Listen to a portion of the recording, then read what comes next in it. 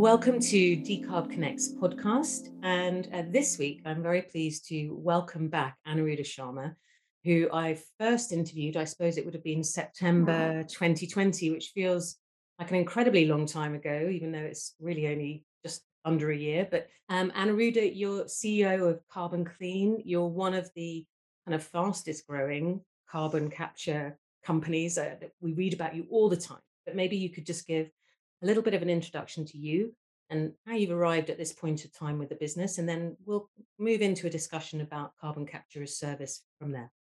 Great. Alex, thank you so much for having me here on the podcast. Great to be back. And as you rightly said, 1 year, just under 1 year just went past so quickly. I was born and brought up in a very small town, Bhopal, which is famous for the large chemical industrial disaster. And I think that's really the reason what I do. Then I graduated from Indian Institute of Technology, IIT in Kharagpur, and then started this company, Carbon Clean Solutions, back in 2009, which actually seems like a very, very long time back. And then, it's been about 12 years. We've been working quite hard in bringing the product out to the market and solving the problems for industrial decarbonization. Okay, and I described you very vaguely as a leading carbon capture technology, but anyone who listens knows carbon capture means many different things to different people. So, what kind of piece of the market are you targeting? What's the kind of core product or technology that you're focused on? Sure. So let me just quickly tell you about what carbon capture is from a broader sense, and then I'll talk a bit about what specifically we are focused on. Carbon capture utilization storage is a collective term for a set of technologies that enable any large industrial CO2 emitter to isolate and capture carbon dioxide at that point source, and then either utilize it into another product or go and store this in an underground cavity, which is the storage for permanent sequestration of CO2. So that whole chain is called carbon capture utilization and storage. The first part, which is carbon capture, isolation of CO2 from the smokestack, is the most expensive part, which is where about 60 to 70% of the cost from the whole value chain goes in. Now, we are exactly focused on this part, and we are focused on reducing the cost of this part, which is carbon capture. Now, even under carbon capture, we are helping industries, so steel, cement, waste incineration, refining, and petrochemicals. Heavy industry, we're helping them to decarbonize with a technology which is quite compact, modular, and could be delivered quite quickly. But at the same point of time, could be scaled up as they move forward with their ambition for decarbonization, their existing sites. And I think it's that modular piece that makes what you do so interesting, isn't it? Because for many industrials, when you talk to them, like the first thing, or there's probably two things they say when you mention carbon capture as an opportunity. One is it scalable yet? Which you're proving that it is. And the other is, how do we afford it? So the answer in part is, well, industrially dip your toe in, use this kind of modular opportunity to build up and scale as you go. So yeah, interesting opportunity that you're bringing to them. Okay, let's kind of reset then, so that the kind of conversation that we're here to have is really looking at carbon capture as a service. But I mean, in the context of this year, with COP26 coming up in November, and that does feel like it's hurtling towards us, doesn't it? Tell me a bit about what are your expectations for that meeting, and what are you hoping that it will do, either for the market or for policy, or for what are you looking forward to about it? What are your hopes for that point in time? Sure. So I think my hopes, to be honest, is that the world will be able to achieve an agreement where everyone agrees on a decarbonization target and achievement of net zero ambition. I think Paris was a first step towards it, where world agreed to do something. But I think we now need action. We now need really solid steps, that this is what every single country would do to be able to achieve that net zero ambition. So my hope is the world will be able to actually agree on that plan, that this is how we'll do it collaboratively, because this is not about one country or two country or a continent. This is about the whole planet. What this means for industrial decarbonization, carbon capture policy, I think this could potentially mean quite a lot of things. If the world leaders become really, really ambitious and agree on a plan, then this could mean that accelerating decarbonization of heavy industry, which today can't be replaced. I mean, we can't shut down cement plants and steel plants because we do need those products. And carbon capture is potentially one of the very few ways how you could actually start the decarbonization in 2021. We don't have to wait for 2025 or 2030 and think about, oh, we need to reinvent the whole wheel around cement production or steel production. We don't have to do any of that. We can actually decarbonize this today. And if that were to happen, I mean, IEA says that we need to scale up carbon capture from about 40 million tons captured today to about 500 times between now and 2050. And to give you an idea what this would mean is it would probably mean creation of a couple of companies of the size of BP just doing carbon capture. That's quite it's quite a mental image to play with that, isn't it? The kind of the Yes. speed of growth needed to really have that bigger impact, and but also, yeah, interesting to contextualize it around those big oil and gas engineering companies, because I guess that's it. Kind of points to one of sometimes the criticisms or pushback against carbon capture is, oh, is it just a way to let the fossil fuel companies have their cake and eat it?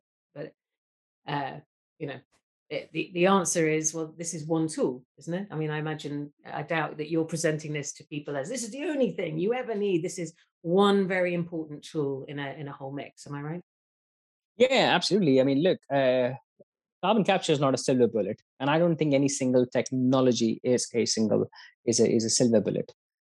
We do need all the arrows in our quiver to be able to solve the climate change problem, to be able to achieve net zero ambition. Because honestly, I mean, what works for one site, one company, one country, one community does not necessarily work for other country, other company, other site, other community. So we need to have pseudo options and say, okay, well, if the site is this, this, this, and this, then this option works, or if the site is this, this, and this, then this option works. So we absolutely need as many options as possible, actually, to be able to solve the issue of global warming and climate change. Okay. Well, as I mentioned at the beginning, the kind of core kind of discussion point for us today is really about this idea of carbon capture as a service, which is something kind of we start to read a little bit more and more about as the ecosystem evolves. But I wonder if you could kind of kick us off with just your thoughts on what's your lens on that? Like, what does that mean when we describe carbon capture as a service? Sure. And what does it mean to the clients that I imagine are bringing that to you as a hope that you're going to be able to play that into their business? Exactly. Well, I mean, to contextualize that, Alex, let me just tell you the problem most of these companies and industry they're facing as they think about carbon capture, the solution. For example, if you're the CEO of a cement plant or a steel plant or any other heavy industry, you would have a couple of options.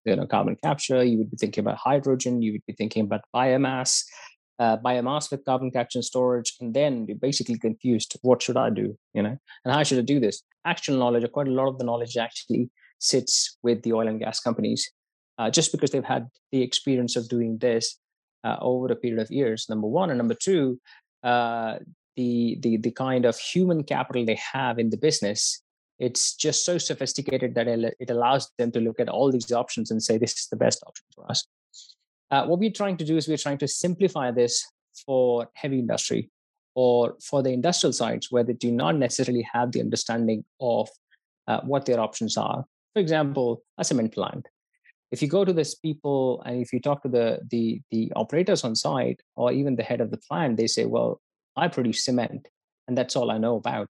I don't know anything about carbon capture or carbon capture and storage. So it is for this specific segment of the market, we've come out with a service um, to go and help them in implementing carbon dioxide capture. And we do this by a mix of two things. One, a modular technology, which could go to their site and fit in quite easily. And second, innovative finance, which we bring in to say that, hey, Mr. CEO, you don't have to invest in this whole plant or in this project today. you can actually agree to pay us over a period of 10 years, and then we agree on a decarbonization plan. Now, this does two things. One, as a CEO of a heavy industrial site or heavy industrial company, you don't have to worry about raising quite a lot of finance for a technology you or your people do not understand how it works. You could just say, I'm actually leasing equipment or I'm actually buying this service from an expert. Number one. Number two, you can actually scale up the service. So you can actually say, well, I need 5% decarbonization between 21 and 23.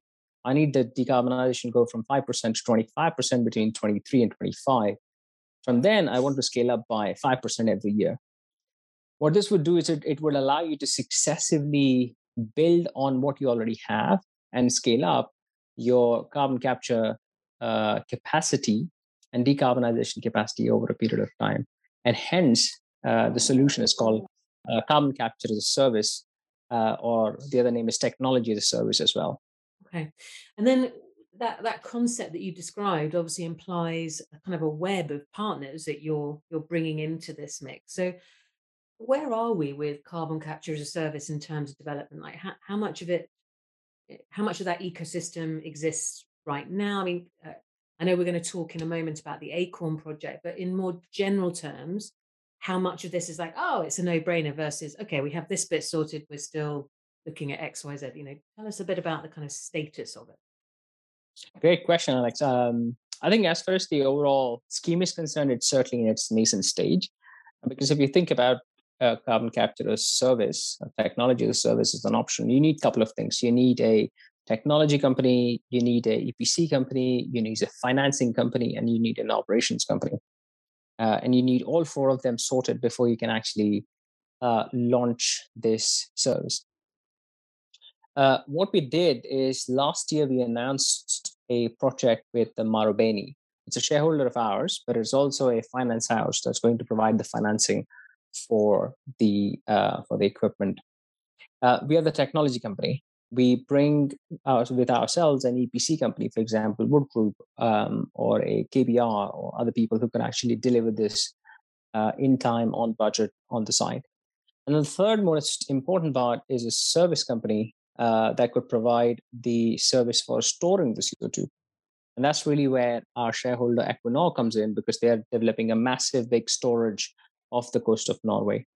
So yes, we are currently in a nascent stage, but what we are doing at Carbon Clean is we're trying to put all the dots together so that we can draw a clear map of this is how this service will be delivered for companies across Europe. We've started from Europe first.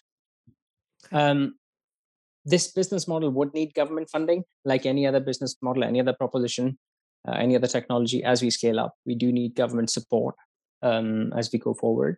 And it's exactly there where the UK government's latest announcement on industrial carbon capture utilization funding, that starts to play in. I'm really, really pleased that British government has actually formally mentioned carbon capture as a service in that document, which means government clearly realizes the need for a business model where technology could be offered as a service and customers could pay for it over a period of 10 years.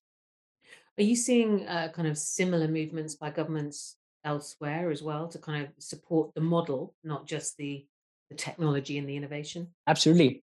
The European Union innovation funding, they're offering a certain upfront match as a capital grant. And then there is a certain match funding for the entire period of operations of the project, so about 10 years.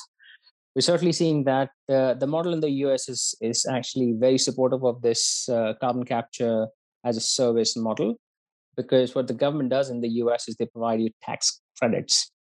And to be able to claim the credits, you need to have a project that's up and running. And hence, it's directly aligned with carbon capture as a service and incentivizing people to sort of develop this as a business model, as a proper business model that could pay for itself over a period of next 10 years. And interestingly, we actually just recorded a podcast with Liquid Wind, who I know Carbon Clean is integral, I guess, as a shareholder, am I right? As well as Yes, we are a shareholder. project partner. But I was interested talking to them that they were describing a project environment for Liquid Wind where they're hoping that those key partners will be the partners that they replicate uh, a number of projects with in an ideal world. Is that the kind of goal, or is that the idea of the partnerships you're forming, or do you see that they might flex and change region to region? What's your sense of that? No, no. I mean, I think it's definitely the former. The idea is to actually develop a consortium, because, like I said, carbon capture and utilization or storage is a set of technologies coming together to form a project. When you go from one project, successfully delivering one project, you've actually taken out all the risk that come from individual technologies, integration of individual technologies, raising the financing for an innovative project like that. So you've actually de-risk the whole project and the business model. You don't want to bring risk again and say, well, actually, for this project, let's do this. No, no, no. You have got a project. It's well proven. It's well funded. It's de-risk. Let's just replicate this and try and do this at scale. Okay. Well, on that note, then let's have a look at that kind of in action with the Acorn project. So, um, tell yeah, we did a podcast, I guess towards the beginning of the year with Storega, who are a key part of that as well. But again, give us the lie of the land. What's the project? Where is it based? And how does this kind of play into this concept of carbon capture as service? Acorn is a world leading industrial decarbonization, carbon capture, utilization, storage project based in St. Fergus Terminal within Scotland. The central plan of Acorn project is to utilize the existing oil and gas infrastructure to be able to send the CO2 back in the North Sea and then store it for a very, very long time. And because it's a project that's utilizing existing infrastructure, it could be scaled up quite easily and quite quickly. And I'm confident that the Storiga team and the partners are actually working on a plan to potentially scale up the project's capacity to be able to store 5 to 10 million tons of carbon dioxide between 25 and 2030. So that's going to be a massive, big milestone. Carbon Clean is partnering with the Acorn team, Acorn project team, to help deliver the feed front-end engineering design, which is, I mean, in layman's terms, is the first blueprint of how a project would be built, what will be built, what all parts will be required, and how much will it cost. So that's the uh, first close look at the blueprint of the project.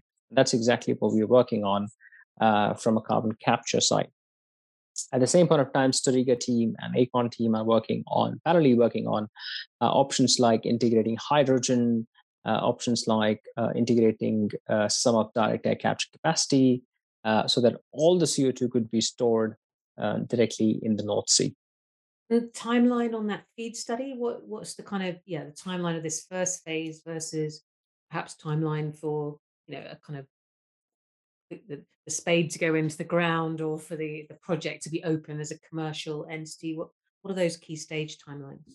So, to be honest, Alex, the timelines beyond the feed study would also depend on the government decision making. I mean, as you know, it's a large infrastructure project, and the government has announced £1 billion for carbon capture and decarbonization, and they're currently in the process of deciding the first two industrial clusters they would like to fund for decarbonization, and they've said that the first one should be operational by 2025.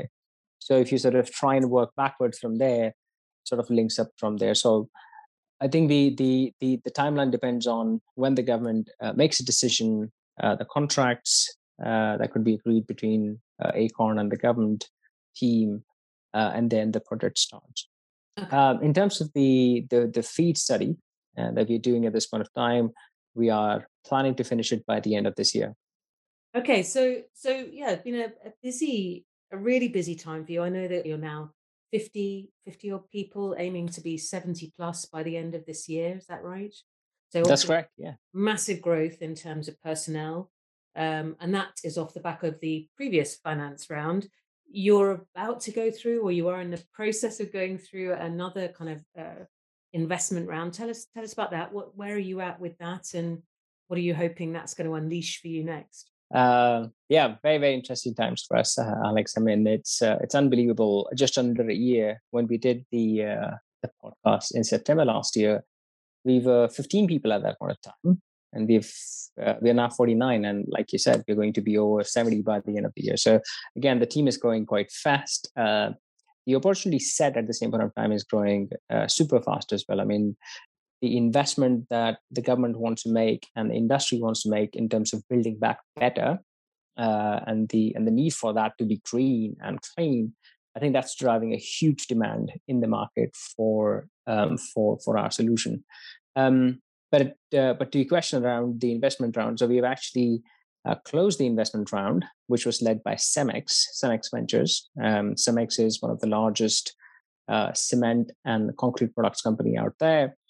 They've led this $8 million round, which was also participated by our existing investors, Equinor and Wave Equity Partners as well. So we are planning and we are hoping to use this money to further grow the team and then deliver on the new projects that we are signing up. We would be following up quite closely the development with the British government, because we are helping a couple of the sites in the UK for developing a plan, a decarbonization strategy and a plan, so that they can get the right level of support from the government. And we're doing exactly the same thing with a couple of companies in Europe as well. So yeah, lots going on, and lots of exciting times ahead. Before we kind of close out, I guess one of the questions I was interested in are the partnerships that you're forming that really feel they're helping sort of drive your mission forward. And obviously, you've mentioned Equinor, you've mentioned Marubeni, I mentioned Liquid Wind. I know that's one of a number, but are there other companies that you're in partnership with that we should flag up and sort of explain as part of your broader ecosystem? We have a fully functional partners program, and we classify the partners in two buckets. One is strategic partners, and second, the execution/development partners. Couple of other strategic partners, I mean, you've named some of them. A couple of others are Cemex. So they've become an investor, but at the same point of time, we are working with them in California and the US to build a small carbon capture demonstration unit, which is funded by the US Department of Energy. Similarly, with Veolia, we have announced a joint vehicle to deliver the technology as a service in Asia, in one of the geographies in Asia. But at the same point of time, we have announced, I think 2 months back, we have announced a project with them in the UK to demonstrate carbon capture from energy from waste units, energy from waste side. So, that's a bit about the strategic partners. And then there are development partners, or the partners with whom we are actually collaborating to get into new areas, new geographies, or do something really, really interesting. A great example is our partnership with BayerTech in the US. The vision is to deliver low cost blue hydrogen on a distributed basis. And we are partnering with them to provide a specific and a specialized piece of equipment which will help remove the carbon dioxide so the blue hydrogen could be delivered to the end customers. To that end, we are discussing a couple of projects in the US where the blue hydrogen demand is just spiking up. So I think BayerTech is a great example as far as developmental partners are concerned and the kind of partnerships we're launching. Lovely. One of the things that I probably want to just maybe highlight before we go is that we've just started the next generation version of our technology in Scotland. Yeah, this is world's first really compact, the 10 times smaller skid mounted unit we talk about. We've just started that up in Scotland. We would also be opening that up at COP, so that delegates who are coming to COP could actually just drive 20 minutes and see what's happening in real life as far as carbon capture is concerned. Yeah, we get a lot of companies asking us about the kind of site visits, not just in the UK, but across Europe and elsewhere, because I think there's a lot of interest in, I suppose, seeing all of these decarbonisation technologies as a, in situ. I mean, if you're the company that's partnering with someone at the pilot stage, you're like, yeah, we have it in situ. But a lot of companies just have that curiosity about, well, how does this work? Where you have an existing plant, how does this sit alongside. So that's a great opportunity for people to explore that. So just picking up on that, Anuruddha, the project that you have that you'll be able to demonstrate on site in Scotland around in September and also around COP26. Who's the partner with that? And is it sort of linked to a particular kind of sector, industrial sector, or is it a demonstration, a more general demonstration of that new technology? A great question, Alex. Yeah, so it's more like a general demonstration of the technology, so that we can actually test a couple of things: what's happening, what's not happening. We could also modify the unit to suit any specific industrial application as well. And the partner with whom we are doing this are Doosan and Babcock, based in Renfrew in Scotland. Great partner, massive engineering expertise, massive amount of information and knowledge on carbon capture. So yeah, we're definitely partnering with this, and this unit is hosted within one of their sites. Wonderful. Well, I think that's, as I said, big opportunity for people to really see some of this technology in action. So, good luck with those site visits. I mean, always lovely to see you, Hannah. You've been very generous with your time today, but also previously with us at Decarb Connect. So, thank you for that. I know you've got lots going on in the run up to COP26, but you're also going to be joining us, I think, at Decarb Connect Europe, which is our European iteration in October. So we will be getting under the bonnet of more of your projects and consortia then, I'm sure. But thank you again and congratulations on another successful investment round. And yeah, we'll look forward to see where this year takes you next. No problem, Alex. I mean, again, great. Thank you so much for having me here. Always amazing to come here and talk to you and share our story with you as a more like as a friend. And I'll definitely be looking forward to the Europe version of Decarb Connect in October. Good luck, obviously, with COP26, although I will see you before then. But thank you again, Anuruddha. Always a pleasure. Absolutely, Alex. Thank you so much.